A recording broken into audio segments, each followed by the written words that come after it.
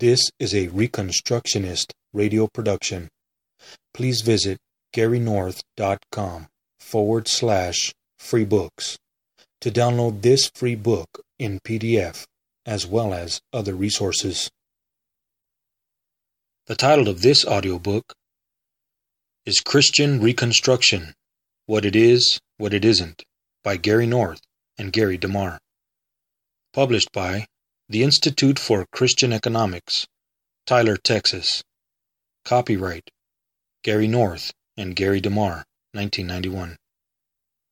This is Part 2. Questions Frequently Asked About Christian Reconstruction, by Gary DeMar. Question 3. Do Christian Reconstructionists believe that Christians are still under the law? James tells us that, "For whoever keeps the whole law and yet stumbles in one point, he has become guilty of all." James 2, verse 10. One sin, one transgression of the law, is enough to condemn any person to eternal judgment. Only Jesus kept the law perfectly. God made him, Jesus, who knew no sin, to be sin on our behalf, that we might become the righteousness of God in him. 2 Corinthians 5:21. Jesus redeemed us from the curse of the law, having become a curse for us. Galatians 3:13. Salvation is by grace through faith. Ephesians 2, verses 8 through 10. In this sense, we are not under law, but under grace. Romans 6:14. In fact, the Bible teaches that the church since Adam has always been under grace and not law. The New Testament did not set forth any new way to be saved. Romans chapter 4. Galatians 3:6.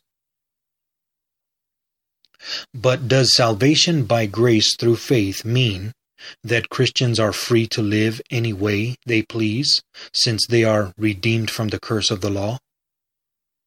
Paul asks it this way: do we then nullify the law through faith? May it never be. On the contrary, we establish the law. Romans 3:31. In another place, Paul tells us that the law is good if one uses it lawfully. 1 Timothy 1:8. So then, even our use of the law should be governed by the law.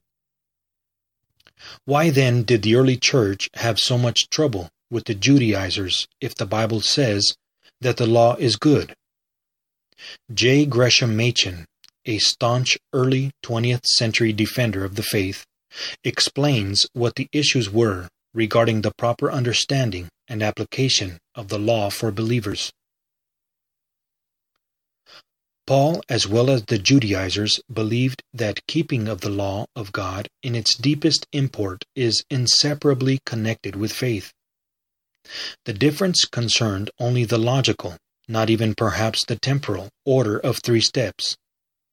Paul said that a man, 1, first believes on Christ, 2, then is justified before God, 3, then immediately proceeds to keep God's law. The Judaizers said that a man, 1, believes on Christ, and 2, keeps the law of God the best he can, and then 3, is justified. A Pharisee believes that following a man-made tradition saves a person. Mark 7, verse 9. A Judaizer is someone who believes that salvation is by grace through faith plus keeping the law. This included laws regulating diet, blood sacrifice, and circumcision. A Christian is someone who believes that a person is saved by grace through faith apart from the law or any supposed good works. No one can be saved by keeping the law. This is the Bible's point when Romans 6:14 says that the Christian is not under the law. This is far different from saying that the Christian is not obligated to obey the law as a standard of righteousness. Prior to regeneration, a person is unable to keep the law and is condemned for his lawlessness. After a person comes to Christ, the curse of the law is lifted. Jesus became a curse for us and suffered the penalty for broken law, Isaiah 53. But now, through the agency of the Holy Spirit, the redeemed sinner is willing and enabled to keep the law, although not perfectly. Ezekiel 36, verses 26 and 27. This imperfect law-keeping, however, does not condemn the Christian as it did prior to being saved by grace, although there may be temporal ramifications for disobedience. Christians are not left helpless when they do sin, however. If anyone sins, we have an advocate with the Father, Jesus Christ the righteous. 1 John 2:1. But sin is still lawlessness. 1 John 3:4. Obviously, some law is still in force, or there would be no sin. And if there is no sin, then we do not need an advocate with the Father. In addition, if we confess our sins, lawlessness, He is faithful and just to forgive us our sins, lawlessness, and to cleanse us from all unrighteousness. 1 John 1:9. The real question is, what law are we bound to obey? Some objective biblical standard must be the sinner's guide. Our inability to obey the law set forth in Scripture, the same law that works on our heart to convict us of sin, drives us to Christ. Galatians 3:24. But there are other uses of the law.